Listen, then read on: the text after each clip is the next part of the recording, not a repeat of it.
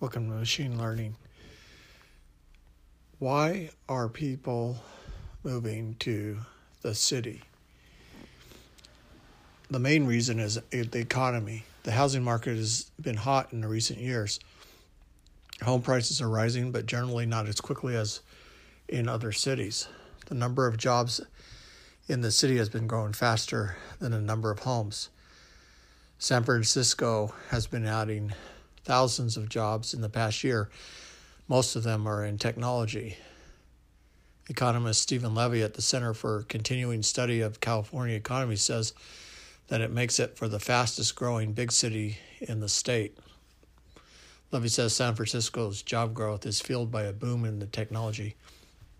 Many of the new jobs are in industry that require workers skilled in math, science, and technology. Also very true. However, on the other side, because the technology jobs pay more, San Francisco also experiences problems with attracting individuals to work in lower paying jobs because of the high cost of housing. They can't afford to live there. So that includes people like teachers, trash and sanitation, a lot of the public utilities, and policemen. The wages aren't sufficient to pay for their the salaries aren't sufficient to pay for the expensive mortgages. San Francisco's economy has been adding jobs at a faster rate than other big cities in the state. It's a tech boom.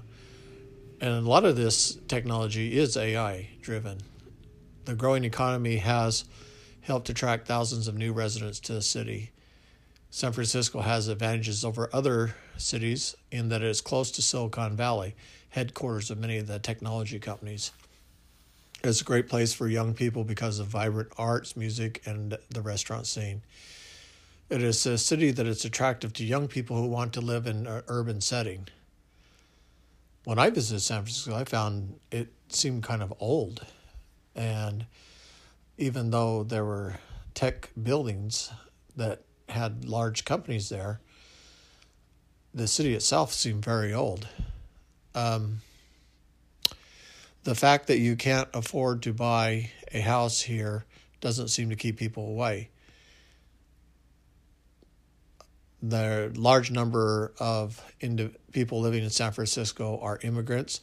The population is about 1/3 foreign born, and that's a huge advantage when you're trying to grow a city.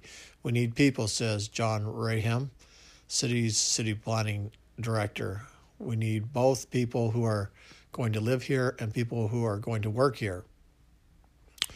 When I went visit San Francisco, I noticed they had a light rail, and so you could travel from neighboring cities into San Francisco to work. Ram said the city has programs to encourage new residents. It's trying to limit the number of high-rise buildings, which can lead to overcrowding. It's trying to preserve the city's character even as it grows. I think it's an exciting time, says Raham. I think we've got some challenges as a city, but I think we're really excited about the opportunity. And the biggest opportunity for San Francisco might be the new technology as it attracts many new people.